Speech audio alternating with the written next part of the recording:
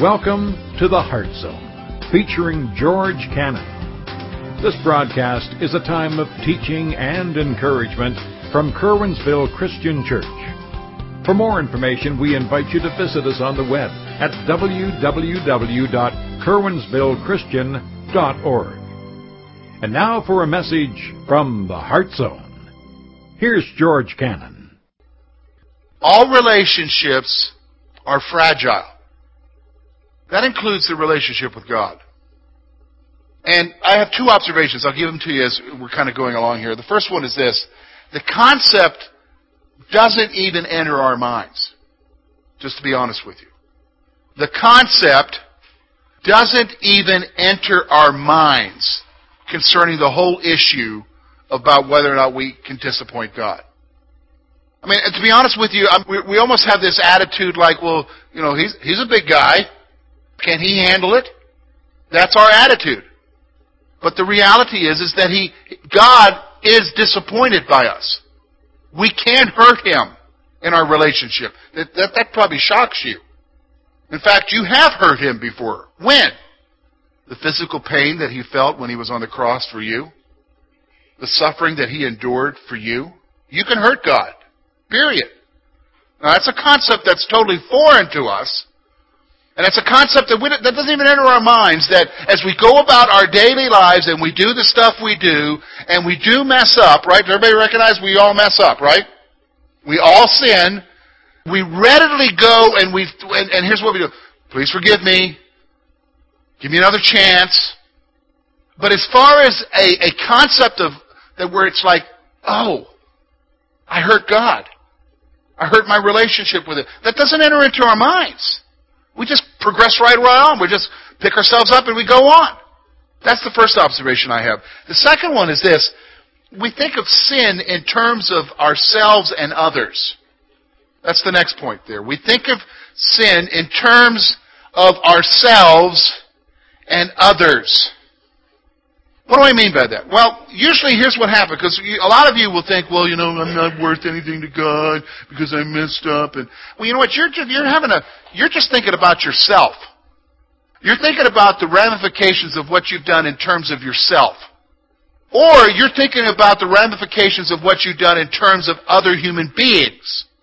That's usually the two lines of thinking in our minds. We think about it in terms of ourselves. Even when we think about God, we think about it in terms of what it means for us. Or we think about it in terms of others around us. And even then, it's always focused on us, isn't it? Well, I hurt my wife. What does that mean? Well, I sleep on the couch. You know what I'm saying? Is this the reality of it? We don't think in terms of what our sin does for our relationship. It doesn't enter our mind. Because we got that blanket thing of forgiveness, we think it's okay. But I'm going to be honest with you, folks. For myself and for you, we've got to grasp this point. I've got to grasp this point. There are consequences when we do something wrong. Period. And the consequences affect not only myself, it doesn't affect not just my relationship with others, either immediately or on a peripheral level. It also affects my relationship with God. I can disappoint God. And so that's what we're going to talk about today. We're going to talk about disappointing God. And that we need to wake up to the reality that we can do that. Do you know what I'm saying? Have you ever met somebody who is like a bull in a china shop? Who is just so insensitive to people around them? I mean, they'll say things, they'll do things, and they'll hurt people around them, and they just kind of like have no clue. They don't care. How many of you know somebody like that? You know, I know somebody like that. I know somebody like that. Do you like hanging around somebody like that? Especially if they're a family member. Holy moly, no. You don't want to be around anybody like that, you know? Because they're like oblivious. They don't care. Listen, folks, we're the same way. We're living the same way when it comes to God. And specifically in two areas. And here's what we're going to do. We're going to look at two passages of Scripture today. I have you turned already to Ephesians 4, but we're also going to turn over to 1 Thessalonians 5. But we're going to look at it with regards to disappointing God in your life. We're going to look at that today in Ephesians. And then we're going to look at the issue of disappointing God as a church. Because the Apostle Paul, in two different verses, very briefly in both verses, makes a point that it's possible for you and I to disappoint God. The first one we find in Ephesians chapter 4. Look with me at verse 30, and look at what he says. Some of you are familiar with this passage, so we'll just go ahead and look at what it says here.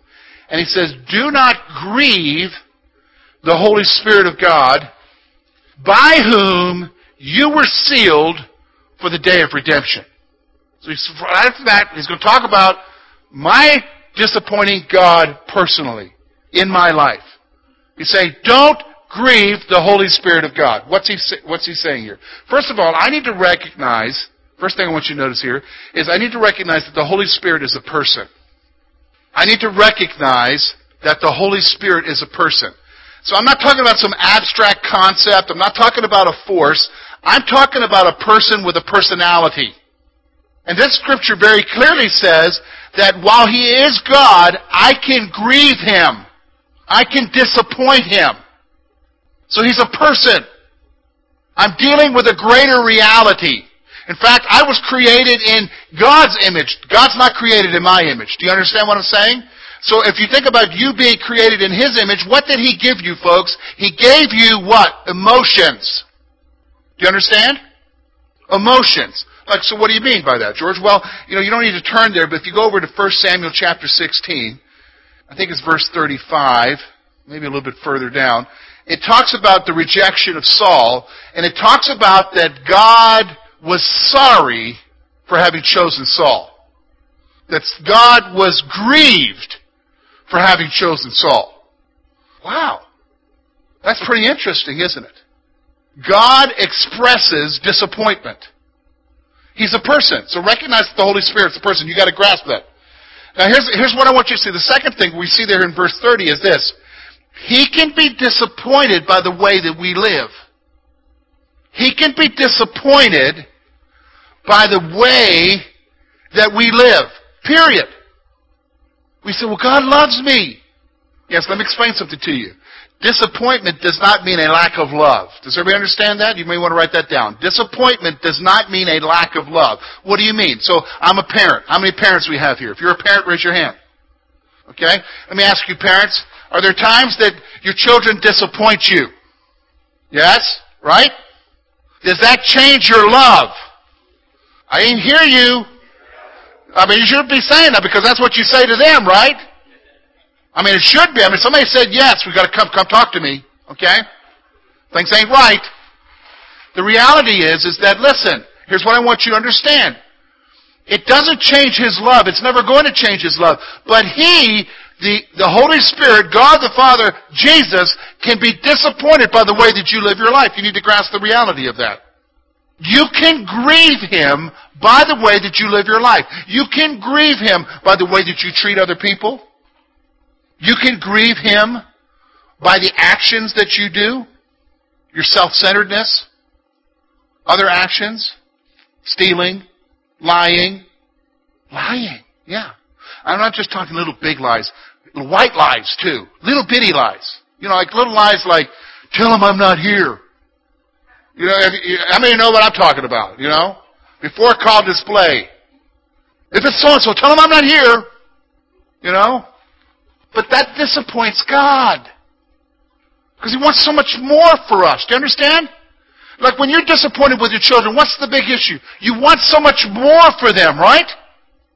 He can be disappointed by the way that we live. Folks, He is disappointed by the way that we live. When we reject Him, when He tells us to do something. I mean, we can all relate to that. We can all relate to it. Here's the other point. Look at verse 30. Let's read it together. So I'm going to bring it out, what he's trying to say here. Verse 30. And do not grieve the Holy Spirit of God, by whom you were sealed for the day of redemption. He sealed you. In fact, let me help you understand what's going on here. Let's go flip back just to chapter 1. Look with me at verse 13 and 14. Verse 13. In whom you also trusted after you heard the word of truth, the gospel of salvation, in whom also having believed, you were sealed with the what? Holy Spirit of promise. Look at verse 14. Who is the guarantee of our inheritance until the redemption of the purchased possession to the praise of His glory? What's he trying to say here? Here's what I want you to see. He's saying, don't grieve the Holy Spirit because He's with you. He's the seal. He's within you. What's the point? You're sitting in the presence of the Spirit. Now, for most of us, that never enters our mind. For some of you, until right now, you had no clue. But I want to help you to understand what it means I'm talking about. I want you to think back in your life. Think back to the one thing that you did that was wrong, that you regret, that haunts you. Think back. Some of you, you don't have to think very long. It's right there. Tell me something. Would you want your loved one with you when you did that? Anybody? No. No, not at all, right? Would you want your grandmama there? I already tell you, she doesn't want to be there. See, when we think in terms of that, like, I would never do that in their presence. You know what I'm saying? If we had the capability, we don't, thankfully, to just pop up on the screen your bad moment, would that embarrass you? You'd be like, I ain't coming back ever again. I can't believe they did that to me. Well, I want you to think of it this way. If you were a believer in Jesus Christ, there was someone with you, the Spirit of God. Now, do you understand what he's saying? He's saying here, don't grieve the Spirit. You're sinning in His presence. Do you understand what I'm saying? In fact, Paul would say this in Corinthians. He would talk about you can't join. Some of the Corinthians were involved in the temple rituals with the prostitutes. And he says you can't join Christ to a harlot.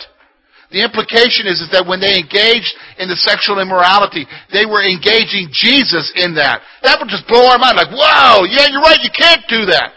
Folks, that's what you're doing every time you sin. The Spirit of God is within you. You're joining Him in to that sin. You can't do it. He's saying, don't grieve Him.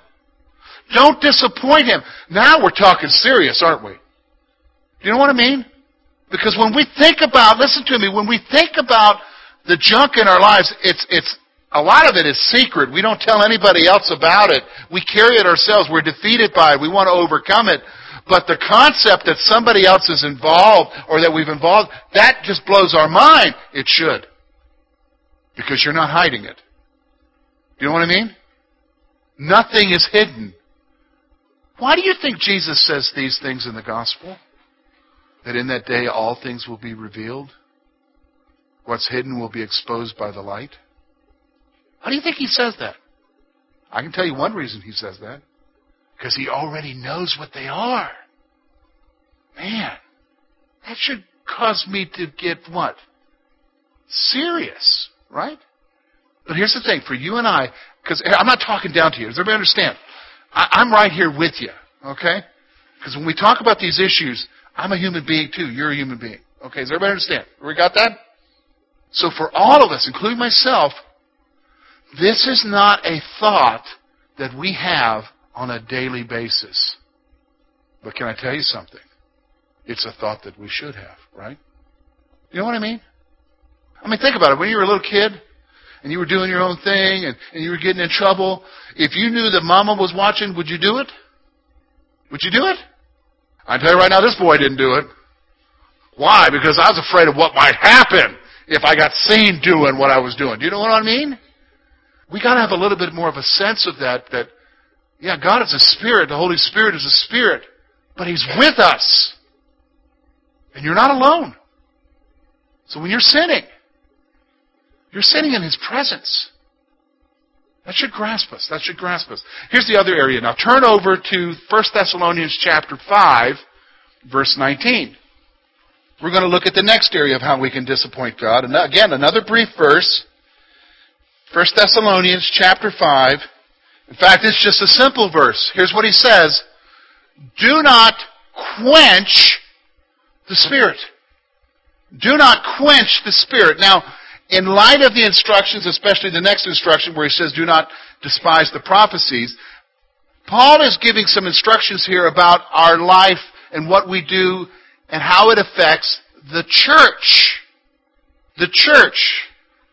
So here's what I want you to see. Some three things I want you to grasp here. Three things I want you to grasp here. First of all, you need to understand this. Our sin affects the church. Our sin affects the church. Again, we don't have this concept, but we need to. If you and I sin, and if we're not in a right relationship, we're part of a body with other believers, that affects the church. That affects the church. I've been saved, I've told you, 28 years now. Some of you have been in church a whole lot longer than me. But how many of you can remember when you have a self-centered, somebody who's always wanting what they want, how many of you have seen that where that has affected the church negatively? Yeah, it does, doesn't it? Sin affects the church. An Old Testament example of that would be found in the book of Joshua. Remember when Joshua, after they took Jericho, they're getting ready to go up to Ai, and they can't take Ai. In fact, they get their rear ends whooped there, and they're like they can't figure out why. And here it's revealed that somebody sinned. One guy named Achan took some stuff he shouldn't have taken, and it resulted in the whole nation being defeated and people being killed because of one guy. See, we've got to come to the reality that when we sin, it's not just me and my sin. Sin affects everything. It affects myself. It affects my family. It affects my friends. Folks, it affects the church. So now we come to verse 19, and he says this, do not quench the Spirit of God. Here's the second point I want you to see. We can smother the Spirit's work. The word quench there also means to smother. It has to do with putting out a flame. Do you know what I'm saying? In my backyard, whenever we have folks over, and sometimes we invite you guys to come over, and we'll have these little tiki sticks with the can of citronella, supposed to get rid of I think it's actually attractant, supposed to get rid of the bugs, but the bugs come anyhow, and it's got the flame there, and it burns through the night, and then it's got this cap, okay, that at the end of the night, I go over and I take this cap and I put it on the wick to what? Smother it. Now, have you noticed sometimes if you take it off too quick, it'll what? Just flame back up?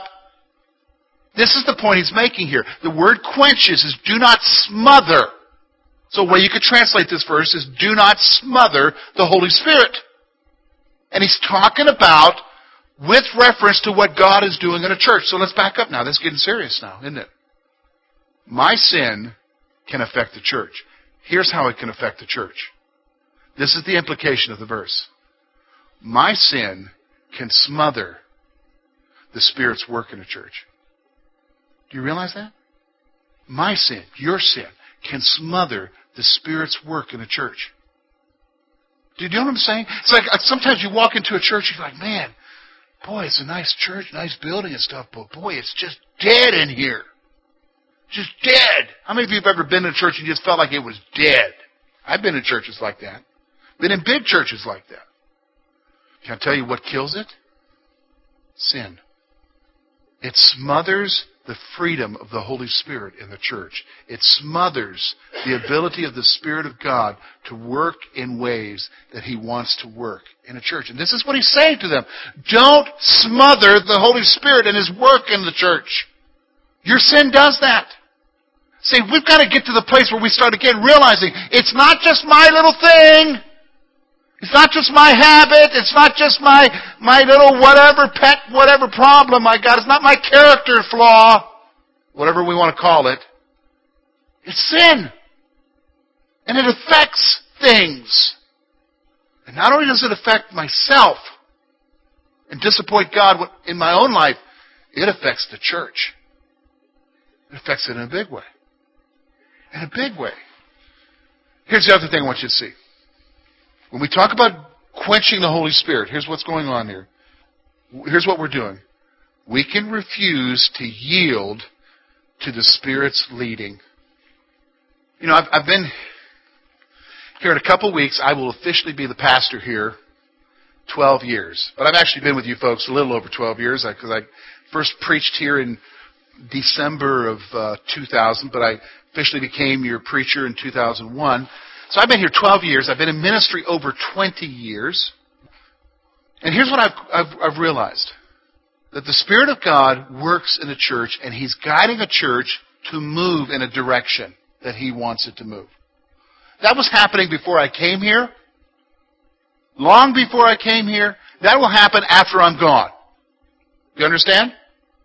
The Spirit is moving the church in a direction. He's leading the church. Now the problem is when we sin, we are adopting a mentality that says, I know better.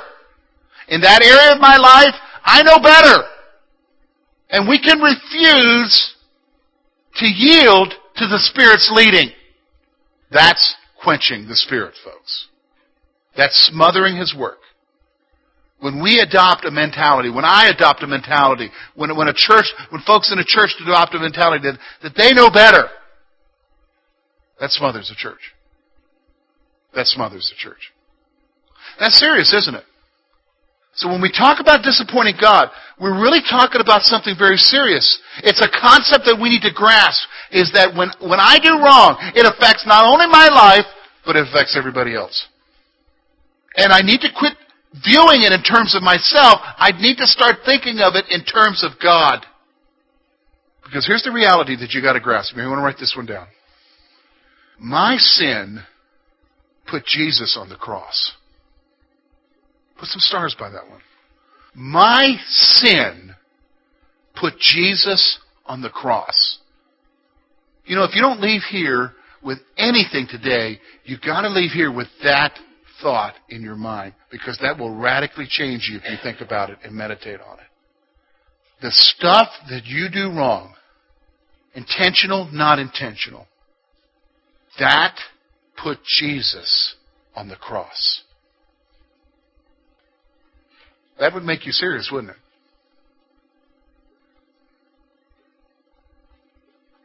Folks, it's like God saying to us, don't you know I died for you? And gave you freedom to say no? That put my Son on the cross? Why would you do that? I'm disappointed in you. See, that's what we've got to grasp. That's the reality of what we've got to grasp. Here's some thoughts for you as we close this time. Here's the first question. I guess it's really profound. It's for you and for myself. So when I give you these things, I'm not talking to you like I got it together. I don't have it together. But here's the first one. Are you serious about your sin?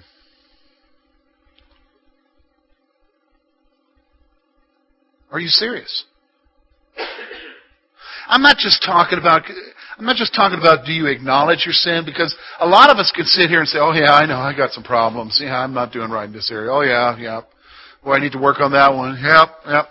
And we can acknowledge things all day long.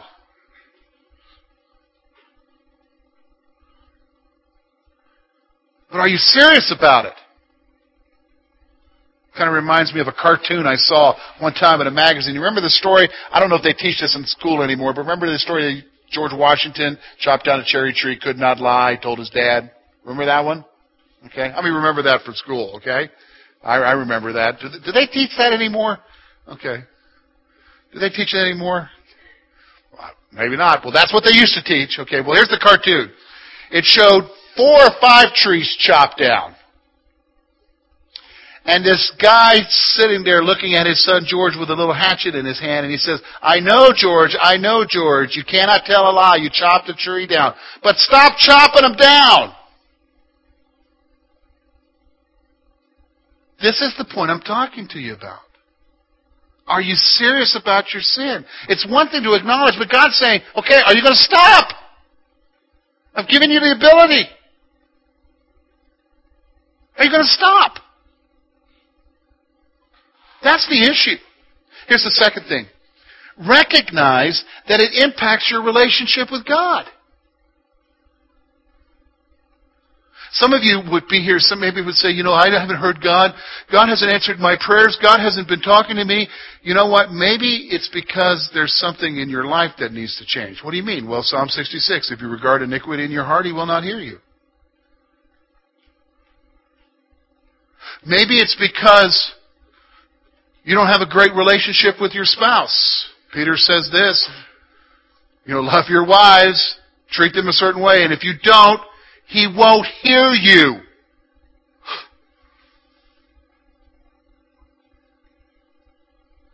See, recognize that it impacts your relationship with God. And I'll be honest with you, you don't need to sit and say, I'm going to take the afternoon and try to figure out what it is that's impacted my relationship with God. No, you don't need to do that. It's going to come quickly.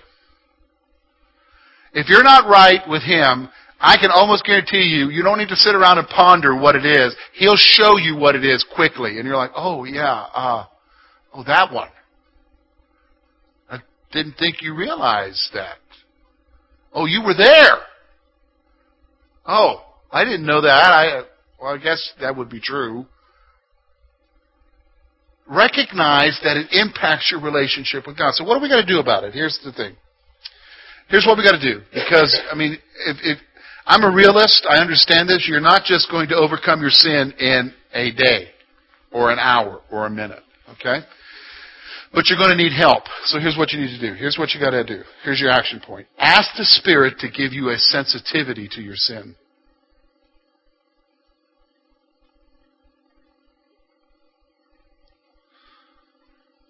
It's got to start there.